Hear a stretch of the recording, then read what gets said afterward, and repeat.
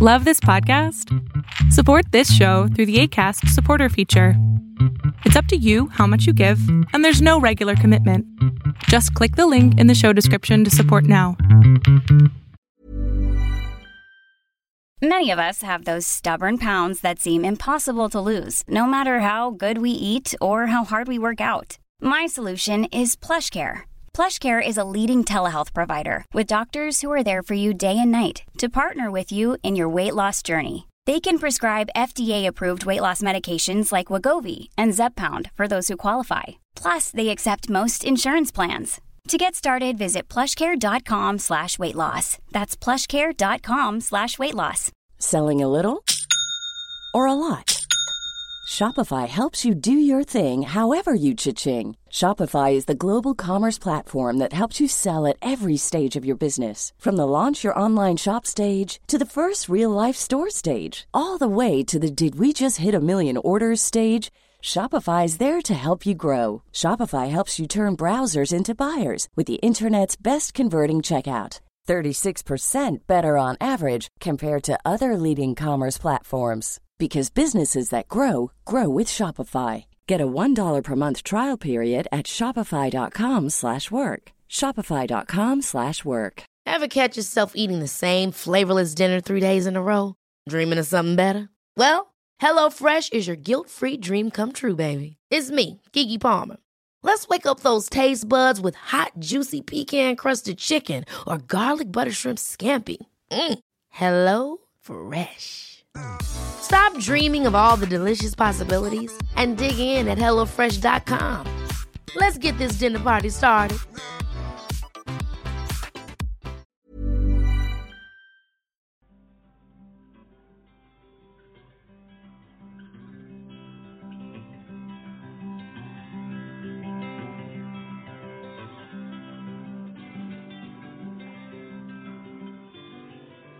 Welcome, everyone, to Beyond Surviving, the safe space for survivors of childhood sexual abuse to receive support, resources, and share their stories.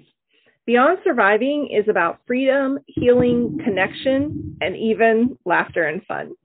Most importantly, it's about letting go of the pain of abuse and finally moving on. I'm Rachel Grant, and for those of you who don't yet know me, I've been a sexual abuse recovery coach since 2007, and I'm the author of Beyond Surviving, the final stage of recovery from sexual abuse. You can learn more about me and the Beyond Surviving program at rachelgrantcoaching.com. Now, folks, today we have with us the fabulous Toby Stark. I cannot wait to share with you all the story of how Toby and I came to be in each other's worlds and the amazing work that we are now doing together. We have teamed up. And what we're really going to be focusing on today is how to become an empowered parent. How do we protect our children? How do we take good care of them? You know, those of you listening know that this is a space where we talk oftentimes about healing, the work that we do on the other side of having experienced a trauma. And I'm so excited to be partnering with Toby and to begin really stepping into more work around prevention, response, and awareness. So a little bit about Toby. Really, she started the Stark Consulting Group on the foundation of her many years working as a child advocate, and she earned a national reputation in the world of child sexual abuse prevention. And what I really appreciate and adore about Toby is that it's not about lip service. She's really there to help organizations and communities and individuals to do what we really truly need to do to better protect the youth. So I'm all about that here. We don't just talk, it's all about action. And Toby's had the great opportunity to work with national amateur youth sports organizations, youth-serving organizations, school systems, parents, and of course now the Beyond Surviving community. And she's got some credentials, y'all. I'm like, I started to read these credentials and I was like, oh man. So Toby graduated as a graduate of the FBI Citizens Academy, the Carmel Police Citizens Academy, as well as the Hamilton County Leadership Academy. She's a member of Prevent Child Abuse Indiana State Advisory Council and recognized as the Outstanding Advocate of the Year in 2013 and the Aspiring Person of the Year, oh my goodness, in 2015. So we have a powerhouse with us here today. Toby, thank you so much for being here. I'm so excited to have this conversation. Oh, thank you for having me. I'm thrilled. Yes. So one of the things that you and I have been working on lately we really came to be in each other's worlds to have this opportunity to even collaborate because you happened upon the Beyond Surviving podcast. And then a client of mine introduced us and said, hey, I think you all should know each other. And we hopped on the phone and had a chat and just, kindred spirits right from the start. And now, building on the curriculum that you've already put so much beautiful time and effort into, we've come together to now be able to offer the empowered parent to the Beyond Surviving community. So for those of you listening, I'm just like right from the jump, come and check that out. You can go to bit.ly/theempoweredparent. You can get on the wait list and we will notify you when we're going to be doing that live training again. We're just about to go in and do it for the first time together tomorrow. So when y'all are listening to this, we will have had that done and complete, and I'm so excited about it. And so Toby, I want to start out with a little bit of who are you?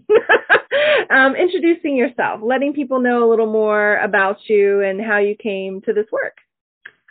Wow, thank you for asking. And I'm thrilled to be here. I'm a huge fan of the work that you do in healing for trauma. And I have so much respect for you for jumping into something a little new and different, which is prevention, which is hoping that the folks out there aren't having to deal with the after effects of trauma. So thank you for taking those steps and doing that with me. I'm thrilled. Yeah. I landed in this work quite by accident, as I have with most of the wonderful things in my life, landed upon it quite by accident. But what happened was once I started getting involved in child sexual abuse prevention and child advocacy, it was a very interesting process. I started learning more about what child sexual abuse is and is not. I had the complete honor of hearing people's stories, so I started understanding the dynamic of child sexual abuse. And I will tell you, as I kept getting deeper and deeper into this work, I started remembering people in my past, in my childhood, in my early 20s, where I had completely overlooked the warning signs for the simple reason that I didn't know they were warning signs. It wasn't because I didn't care. I simply did not know. And so this job of mine, as a child advocate, child sexual abuse prevention, very quickly became so much more than a job, because what I realized was it doesn't have to be that way. I kept thinking, what if I had had the training that I'm now providing? What if I had had that decades earlier? What if my parents had had this training decades earlier, friends of mine who were parents? And it just all started to come together that it just doesn't have to be this way. And so this job that I landed upon quite by accident very quickly became so much more. Yeah. I can really appreciate that. Even as someone who experienced childhood trauma, I can look back at times when maybe I was noticing something, but I didn't know what to say, or I didn't know how to navigate it, or my own shit was coming up and I just didn't know how to navigate all of it together. So yes, I think it's such a beautiful, amazing thing that you've taken on, and what you are dedicating your life to is of such purpose and so important. And yeah, it's kind of one of those dreams of mine. Like, I'd really like to go out of business. I'd really like the work that I do to not be necessary at all, because at some point there's this moment where and I know that's a big dream and, outlandish, but in the meantime, the work that we can do to bring awareness, to empower parents and caregivers and guardians and anyone spending time with children to know what to do and and how to take care and how to respond in these moments is important. So let's dig into this a little bit. I think, when I was growing up, certainly the very little messaging that I got around body safety and like all of this was really just very much that whole stranger danger thing. And of course, no stranger ever really harmed me. It was, my grandfather. And we know statistically that that's really very much the case. And I'm just curious, like when you think about that messaging and that teaching, is there any benefit to us continuing to do that, or what do we need to be doing instead? Well, stranger danger, as outdated as it is and irrelevant as it is a far more comfortable place for us to sit. It is so much more comfortable for us to think that it would be a stranger who might harm our children. But the statistics and the numbers tell us very differently. And they're very difficult statistics. 1 in 10 children are sexually abused by their 18th birthday. 90% of those children are abused by somebody they know, love, and trust. And that's a really difficult and painful number to get our head around. I know as a parent, that's the statistic that would keep me up at night. And that's why the messages that we impart to our children are a little bit more multidimensional now, a little deeper and a little broader. But we have to teach our children, number one, that their bodies belong to them and only to them. And they are absolutely allowed to stop any touches that are either unwanted or make them feel uncomfortable or icky, even if they are at the same time feeling good. So feelings that could make them feel icky or confused as well. So we've got to teach our children their bodies belong to them. They are allowed to stop any touches that they want stopped for any reason.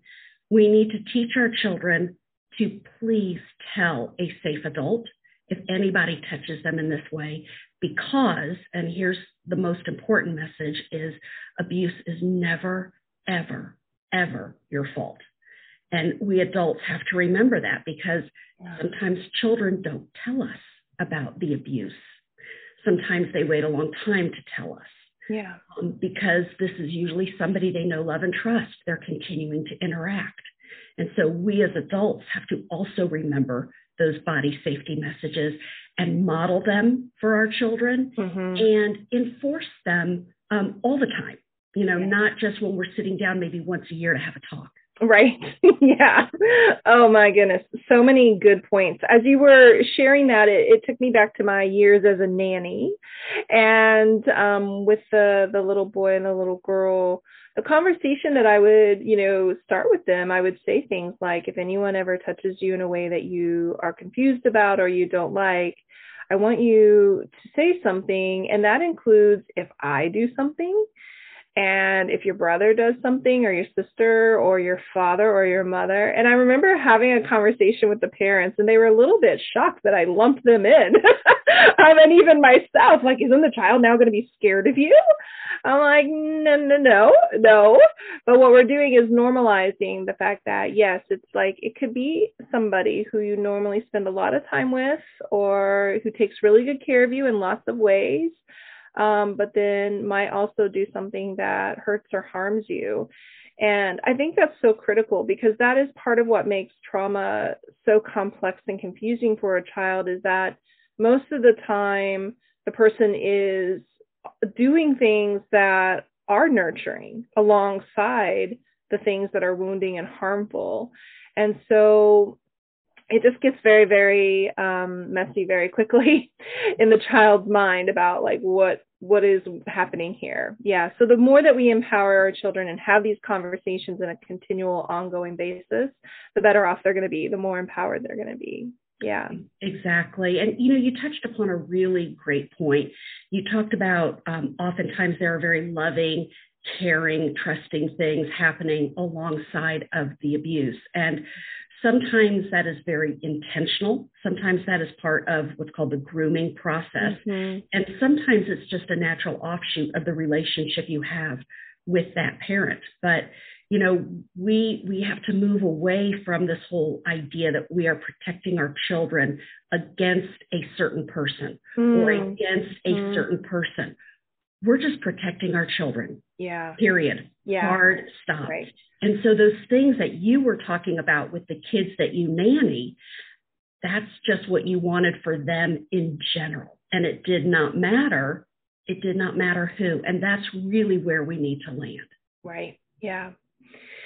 When we start to think about, you know, some of these statistics and how much of a pandemic, you know, childhood trauma really is, that can get really overwhelming. And the idea of preventing it, right? Like, oh my goodness. And I know so many of my parents, you know, the route that they have gone, particularly because they themselves were abused, is just to become very hypervigilant. You don't go anywhere, you don't stay overnight anywhere, you know, and just become very helicopter parents. And, you know, the child's walked home and they know, like they can feel it and recognize it, that this is not, you know, the route to go. And that's not really going to serve their children.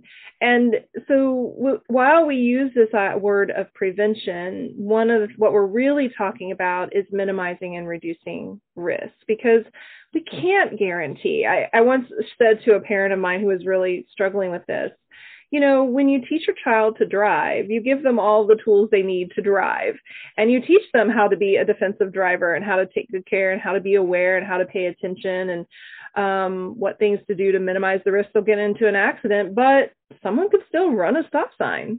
And so then we have to think about, do we know how to respond in a moment? And so I think that applies here. We want to think about, how do we minimize and reduce the risk of a child being harmed, and then how do we respond? So let's just take that first piece. Like, what are some of the practical things that someone can do to protect their child to help minimize and reduce the risk? This right here is the very first step, having the conversation. There is such stigma around talking about child sexual abuse that it bleeds into child sexual abuse prevention. It's really hard for people to come to the table and talk about this. And I really do think it goes back to that statistic that 90% of children who are sexually abused are abused by someone they know, love, and trust. That's not just difficult, that's painful. And so it's much easier for us to sidestep the conversation. But if we can come to the table, if we can step beyond our discomfort, step beyond any shame, any stigma, and start talking about it, we've immediately torn down probably a perpetrator's most powerful weapon, and that is silence. You know, perpetrators count on our silence. They count on us not being comfortable to talk about this. Not being comfortable interrupting their behaviors because we don't want to offend them. So the very first step in protecting our children and minimizing the risk of abuse is exactly what we're doing here. Don't be afraid to talk about this, not with your other parent friends, not with your co-parent, not with your children. Yeah. Love that. Yep. And then, you know, I think it goes from there and it builds from there. You start to have conversations regularly with your children about body safety. And this really isn't, my kids have turned a certain age, I need to talk to them about body safety, and then I'm done. Yes. Yeah. It's really an ongoing. Got that over with. Right. Yeah. No. You know, it's an ongoing conversation, because if you think about it, the message is relevant whether the child is 6 years old or 16 years old. Yeah. I mean, really, it's even relevant if we're 36 years old. Yeah, 100%. Yeah, those body safety messages are very relevant. And if you think about it, when you talk about those with your children, as your children grow and develop and mature, they're going to start hearing, even though they may be the same words, they're going to start hearing the different messages that are relevant to their point in development. I will never forget it was a nighttime. I will never forget the night that I was having this conversation with my son, and all of a sudden, out of nowhere, he says, "You mean this could be somebody I know?" All these years. I had been. So that finally really clicked in for him. His little brain was not ready to hear that message until that night. And so if I had felt like, oh, I've communicated this to him over and over and over and over again, we would have missed that opportunity. Yeah. Oh, it's such a good example. Yeah. Because, and children are very great at, yes, I understand. Yes, I get it. Yes, I know. But we don't really know, right? So getting them, asking questions and reflecting back and talking back and what did you hear there? And exactly that, developmentally, when they're really able to take on that information. And it'll happen organically. Yeah. It's not like our words change when they turn 4 years old. It right. just happens organically for them. Right. Love that. And I'd love to, go ahead. Well, I thought of an experience I had as you were talking about just this first piece of the puzzle, which is, do we talk about it? Do we bring it up? And it reminded me of a friend of mine whose child was having a lot of outbursts, a lot of behavioral issues, major tantrums. And, it was during the, this COVID. And so there were all these extenuating circumstances, but it also my spidey senses were just like, And I remember standing with this person and that internal moment of I need to ask them if they are considering that there could be something going on, that this child could be being abused in some context. And that little moment of discomfort, but luckily I have a lot of training and a lot of, I don't give a F. And so, I just said, hey, are you assessing for sexual abuse, trauma, other things, bullying, and what was really fabulous for me in that moment was just noticing the ease with which this person was like, oh, okay, yeah, that's a good question. Let me think about, we just had a conversation. Now, not everyone's going to be open, but I think we have this internal sense that it's just going to cause a how dare you kind of response. But I think if we're coming from that place of hey, I'm concerned and this could be a possibility and we should think about that, that most of the time people are going to be really receptive and open to that. You're so right. And you hit on such a good point. I, like you, have all this training in this area. I don't know that these conversations have ever become comfortable or easy for me. There's always that little moment of I got to get past my little moment of fear, hesitation. Yeah. And I think that's such an important message to share with folks is don't wait until this becomes comfortable and easy for you to have these conversations, because I'm sorry to tell you that it probably won't. Yes. We just have to be, and I use this word all the time, we have to be very intentional, because what we naturally want to do around this subject is usually the exact opposite.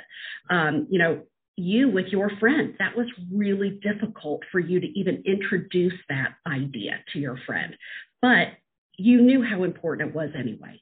Yes. So I think you bring up such a good point that there is a degree of personal risk in protecting our children. And it's damn well worth it. That's right.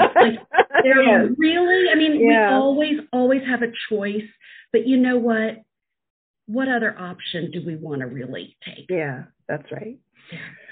So we're going to take a quick break. And when we come back, we're going to continue to explore other ways that we can minimize and reduce risk. We're going to get into some questions that you can really ask of the organizations or the caregivers or the camps or the whatever that your child is participating in, and also what to do if a child discloses. So we're going to take a quick break, and then we'll be right back. For survivors of abuse, shame can be one of the most pervasive feelings we carry well after the abuse has ended. As a result of trauma, we come to believe that we are at fault or to blame for what's happened. Then this transforms into a deeply rooted way of being that impacts our sense of self. We come to believe that we are unlovable, and then we find ourselves constantly in self-blame, shame, and in derogatory or negative thinking.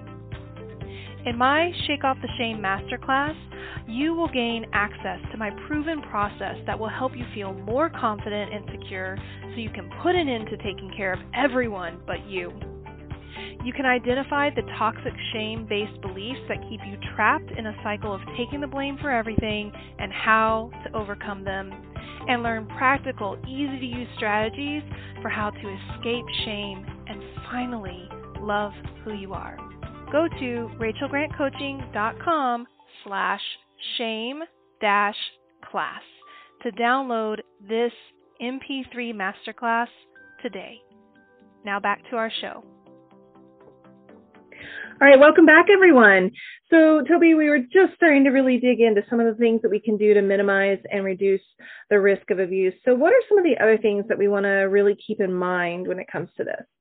Right. And I keep falling back on the word intentionality. I think it's so important for parents to not be afraid of being that parent, to be very proactive and ask organizations some very specific questions. We are entrusting this organization with our child. Yeah. And we sometimes carry this false sense of security because maybe this organization has been around forever. Maybe this organization has such a great reputation, either locally or nationally. Maybe we as children were a part of this organization and had a great experience, right? So we oftentimes walk away with a false sense of security, but we go back to we're not protecting our children against a certain person or a certain type of person. We're protecting our children, period. Yeah.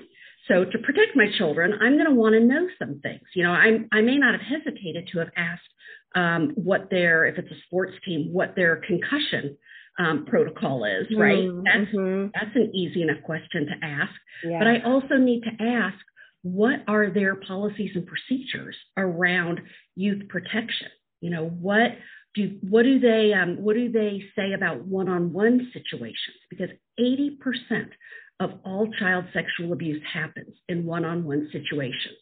Yeah. So does this organization have a policy against a one-on-one interaction between a minor and adult? Or do they ask people to minimize those one-on-one situations versus prohibit it? Are they not even aware of that? Yeah. So let's ask about their youth protection policies and procedures to start off with. And I'll tell you, an organization should be at the ready. They should be so ready. Yeah, they should be so ready. Completely. Yeah, and really happy to answer those questions and provide a parent a copy. Yeah. So if an organization can't do that, that's really the first red flag. Yeah, for sure. I'll never forget you said the other day, like, parent would be all about asking about snacks. Are you going to make sure my child has a snack? Like Mama Bear, will come out right away about snack time, but you don't ask about what they're probably really. So what I think is important, for those of you who are listening through the lens of I am a parent, I'm someone who cares for a child. Think about all the ways that you become just adamant about them having their needs met, and just bring that same energy into this context, into this conversation. You have it in you. You're already protecting and caring for your child in so many ways. So just ask those questions that are going to help you get at these sorts of things, this information. Yeah. Right. I'll share a story with the folks. I was signing my kids up for summer camp, and I was about to ask these questions. And of course, I was really uncomfortable. I had to do a lot of self-talk, and I started to do it. And I asked about their youth protection policies and procedures. And their answer to me was, what are you talking about? We don't even have a clue what you mean. They didn't even know what I meant. And they told me that they've had people working with them for 20, 30 years. They don't ever have to worry about that. Mm-mm. And I thanked them so much and found another place for my children to go to camp. Yeah. But, they didn't even know what I meant by that. Yeah. It's disheartening. And I think that piece too of we just have to be willing to pivot. We have to be willing to nope, okay, kiddo, sorry, this is not the place where you're going to go. We're going to find something else. There are other opportunities. Clearly, you found a place that, could meet your needs. And yeah, that whole idea that people just get a pass because they've been around for a really long time. I mean, it just doesn't count. Like, my grandfather never abused anyone aside from me. And then all of a sudden, in his older age, that was something that he chose to do. Right. So there's none of this like, oh, well, grandpa's always been a safe guy. Right. We just don't know. So I think that's so important for us all to keep in mind. Let's talk a little bit about a moment of disclosure. And so, if a child, there are kind of two buckets here. If we, like in my case, my mom discovered the abuse, she saw it happening and then responded. And then there's also the case that a child might disclose. And I think how children disclose is maybe a good place for us to start. Like, what is the kind of common language that we might hear? Because I think sometimes we miss it. Like, a child is telling us, but we don't really hear it. They're saying, oh, I don't really want to go to, Auntie Jen's. And we just think they're being difficult or stubborn or something like that. So could we start with just what are some of the ways that we might hear a child disclose that they're being abused? I think we first have to change our mindset. And unfortunately, I'm slipping right back to that statistic. 90% of children who are sexually abused are abused by someone they know, love, and trust. And so what that means is, it does not mean everyone is an abuser. Right. No one can be trusted. That's not the message. But the message is everyone could be an abuser. And so when we go back to that statistic, we have to change our mindset about our interaction with our children. And listen, we are busy, whether you are working outside the home, working in the home, have one child, have 7 children. I mean, we have very demanding lives as parents and caretakers. And we have to shift our mindset to listening to our children in a different way. And you're exactly right. It is not uncommon for a child to ask to not have to be around their abuser. But because this is someone they know, love, and trust, it's not some creepo, in the park in a van and a jacket. Our mind doesn't go there as the adult. They're being difficult or spoiled, or entitled. No, I'm sorry that this isn't your favorite person, but this is where we need you to be. So let's go. Let's wrap it up. Yeah, come on, kid. Right. I got to get to the next thing. Yeah, right. Totally. But if we can change our mindset to one of curiosity, yeah, and it's not always giving in, because remember, not everybody is out to harm our children, but one of curiosity, and ask the question, tell me more about that. You don't even have to say, why don't you want to go with them? So simple. Just tell me more, giving them an invitation to express themselves. Exactly. And you know what? As a parent, you pay attention to that. When you pick the child up, if they end up going, you pick the child up. Hey, how did it go? What did you guys do? Ask them real specific questions. Did you watch TV with this person, or did you watch TV by yourself? Did you go outside and play? Who was with you? But come at it from a place of curiosity, and remembering that sometimes children will just leave us little itty little breadcrumbs to see how we respond. And if we freak out, they're going to shut down. They're going to totally shut down, which is, this is something you and I have talked about up and down. The place in which we have to remain so self-resourced in these moments, which, if it starts to trigger our own trauma, that's going to be really hard, which is definitely why part of our job as anyone who's working with children or has children who's experienced trauma is, handle your shit. I'm just going to say it very bluntly. Is that the political term? That's the correct psychological term. It's right there in the DSM-5. Yes. So, and I know that that's layered and complex, but it's so, so important so we don't project on to our children. Toby, a question that's coming to mind for me as you were sharing that is, do you ever just pointedly ask a child, is someone touching you? Is someone harming you? Do you ever use those kinds of direct questions, or is that a no-no? sometimes we have to be that direct. And the way you do it, it's not suggestive necessarily. It can just be, hey, has anybody been touching your private parts? Has anybody been touching you in a way that makes you feel icky or confused? And, it's just kind of an occasional check-in is really what it is. I mean, my son leaves for school every day and I say, did you brush your teeth? It's just how we do things as a family. It's an occasional check-in. And I think the key for anybody to remember is to come at it with an open heart, not to ask those questions from a place of fear or possible anger, but with an open heart out of curiosity. Yeah, beautiful. And if a child directly says to you, like, somebody's hurting me, somebody's harming me, what are some of the first things that a caregiver should do? How should they respond? How should they not respond? Right. Both of those are such good questions. Yeah. And, I'm going to go back that the things that we naturally want to do when a child discloses abuse to us are really the exact opposite of what we should be doing. And so that's why child sexual abuse prevention and response training is so important, so that we're not having to figure this out in the moment.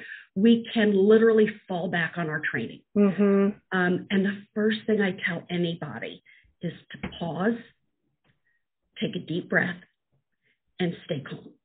Yeah. And as you can imagine, that's really not going to be our natural reaction.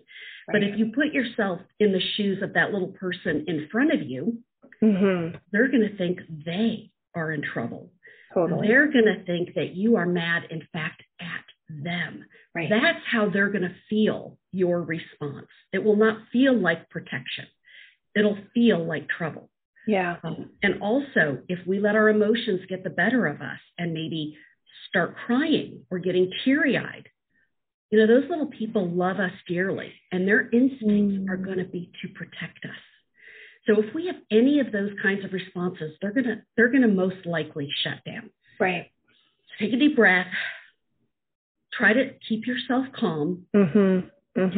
Tell the child, I believe you. Yeah. It makes me think of this moment again when I was a nanny. We were at the playground and the little girl was on the swing and this little boy ran under the swing next to her. It was empty, and just kind of pushed the swing up and was running under it, but it arced and it popped her right in the head.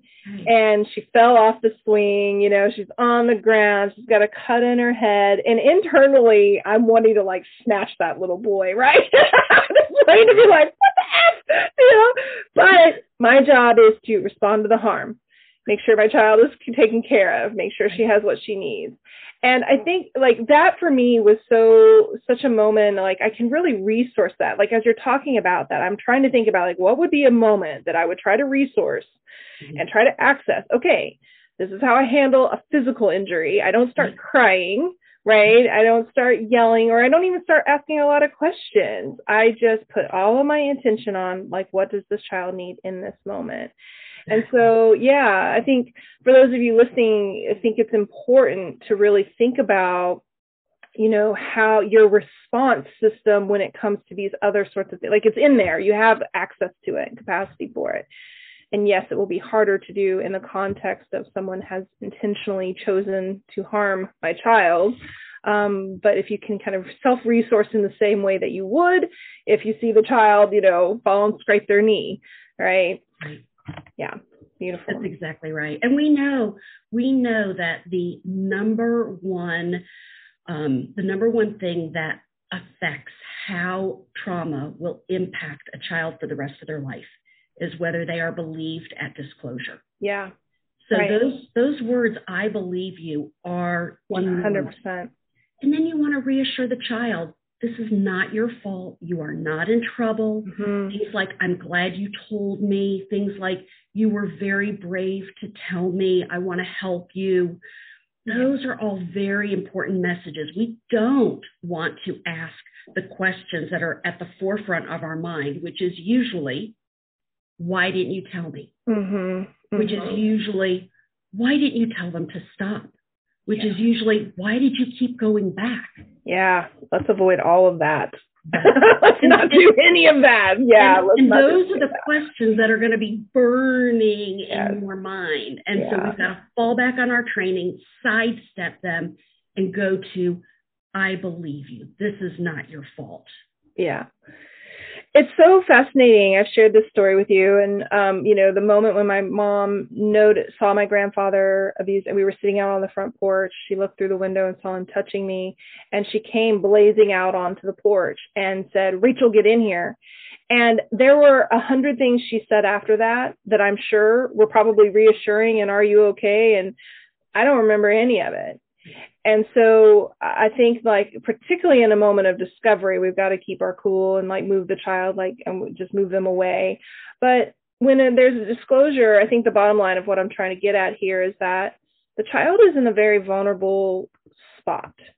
And in many ways, they've had to muster up their courage, right, really, to save this, because we have to remember, the child is holding this internally as I'm bad, I'm wrong.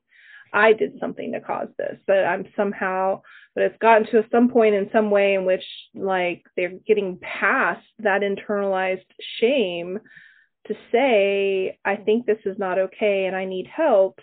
So I do kind of think whatever is the first sentence out of your mouth is really the thing that is going to anchor in that child's memory. And everything that comes next is just whatever comes next.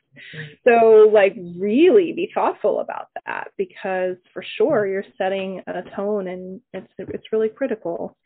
Yeah, that's such a great example. Thank you for sharing that part of your story as well, because I'm certain that that's something that any parent or guardian or caregiver can absolutely relate to. Yeah. And, years later, of course, as I'm healing, I look back and I see her just as Mama Bear and wanting to get me away and cool, I worked through, it doesn't hold any charge or energy. But in that moment as a child and for years after, right, it was something that sat there. So I think what's just so beautiful about everything that you teach and share, you make things very simple, which I think is so important. Just say these 3 things and don't say these 3 things. Right? Just stick to the script, just stick to the script and you'll be fine, and your child will be fine. You'll figure it out. You'll get the resources and, continue on moving. Having these conversations, even just a simple sentence, in your daily lexicon that you're using with your children, weaving it in, normalizing it in the same way that you check in about, did you do your homework, right? Having it all. And I think something I've talked about in the past is just the way in which that stops this from being that scary, bad thing. And it's just, that's one thing I need to be aware of. I look both ways when I cross the street. Mom taught me how to do that. Dad taught me how to do that. Grandpa taught me how to do whatever. And I also need to pay attention to how people are treating me and my body and all of that. Yep. It is. Those are all body safety rules, and they're no different. And there's one more thing, if I could add, you would ask about how to respond to a disclosure of abuse. The other thing that I want to really impart to folks is don't ask too many questions. And again, that's going to be, our nature. We're going to want to know some really big answers to these questions, but we don't want to ask too many questions for a couple reasons. Number one, we don't want to re-traumatize the child, because they're going to have to tell this story to law enforcement or to Department of Child Services. And so we don't want to have to re-traumatize the child. And folks don't need all those details to make a report. They really just need the most basic of information, kind of the top level of who, what, when, where. And I mean, really the top level, because you can still report even if you don't have the name of the alleged abuser. You can still report if the child is not clear on when this happened or where this happened.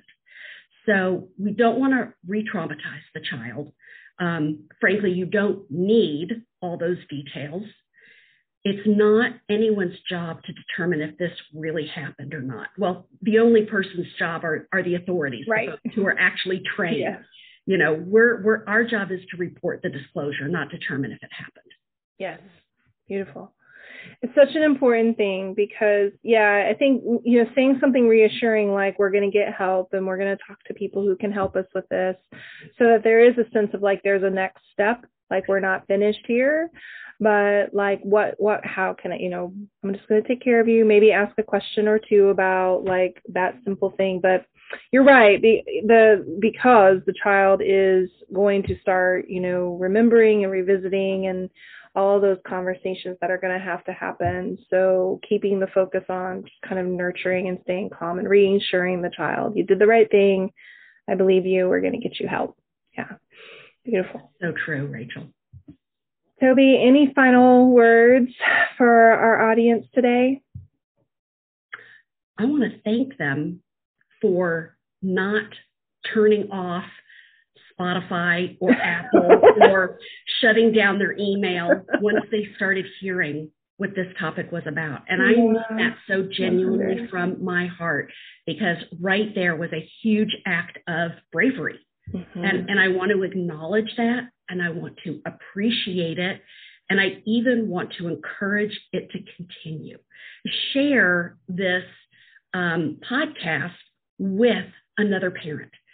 Share it with your co-parent. Share it with your parent, with the child's grandparent. Yes. But keep the conversation going. Oh, I love that. Beautiful. And if you want to really have the opportunity to dive even deeper and get even more tips and strategies and a really beautiful workbook that you can then use in your family to keep the conversation going in the ever ongoing way, then again, we really encourage you to hop over to bit.ly/The Empowered Parent. And if you're listening to this at a time when we're about to run the program, sign up. If you're listening to it at a time when we're in between, join the wait list. And of course, you can reach out to me with questions at any time. And you can also connect with Toby over at starkcg.net and on Instagram, Toby Stark Prevention. I'll have those links in the show notes. And Toby, I just thank you so much. I'm so glad that the universe brought us together and that we're getting to collaborate in these powerful ways. And thank you for bringing your wisdom to the Beyond Surviving audience and community. And I want to just thank everybody for tuning in and joining us today. As always, if you'd like to make a donation in support of the podcast, go to bit.ly/Beyond Surviving Podcast Donation. All contributions will be applied towards funding scholarships, the running of donation-based and free programs, and making sure that those reaching out for support get what they need. And don't forget to visit rachelgrantcoaching.com to learn more about sexual abuse recovery coaching. And please be sure to subscribe to the podcast, leave us a note, and then come back next time because we have so much more to share. And until then, take good care of you.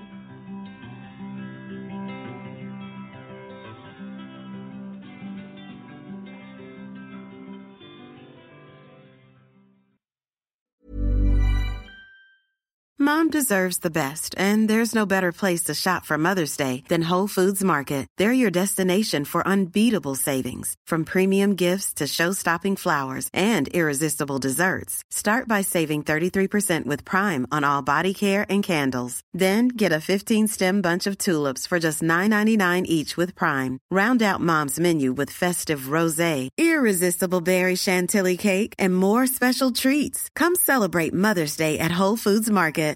Hi, I'm Daniel, founder of Pretty Litter. Cats and cat owners deserve better than any old-fashioned litter. That's why I teamed up with scientists and veterinarians to create Pretty Litter. Its innovative crystal formula has superior odor control and weighs up to 80% less than clay litter. Pretty Litter even monitors health by changing colors to help detect early signs of potential illness. It's the world's smartest kitty litter. Go to prettylitter.com and use code ACAST for 20% off your first order and a free cat toy. Terms and conditions apply. See site for details. Want to get a chiseled look in the jawline? Sculpt and shape your jawline with added volume from Juvederm Volux XC. Juvederm Volux XC is an injectable gel specifically designed to be robust enough to improve moderate to severe loss of jawline definition. And it is the first and only hyaluronic acid filler approved for the jawline. Add volume to your jawline for a chiseled look with Juvederm Volux XC. For important safety information and to find a licensed specialist, visit Juvederm.com. That's Juvederm.com. Not for people with severe allergic reactions, allergies to lidocaine, or the proteins used in Juvederm. Common side effects include injection site redness, swelling, pain, tenderness, firmness, lumps, bumps, bruising, discoloration, or itching. There's a risk of unintentional injection into a blood vessel, which can cause vision abnormalities, blindness, stroke, temporary scabs, or scarring. Talk to a licensed specialist to find out if it's right for you. Visit Juvederm.com. That's Juvederm.com.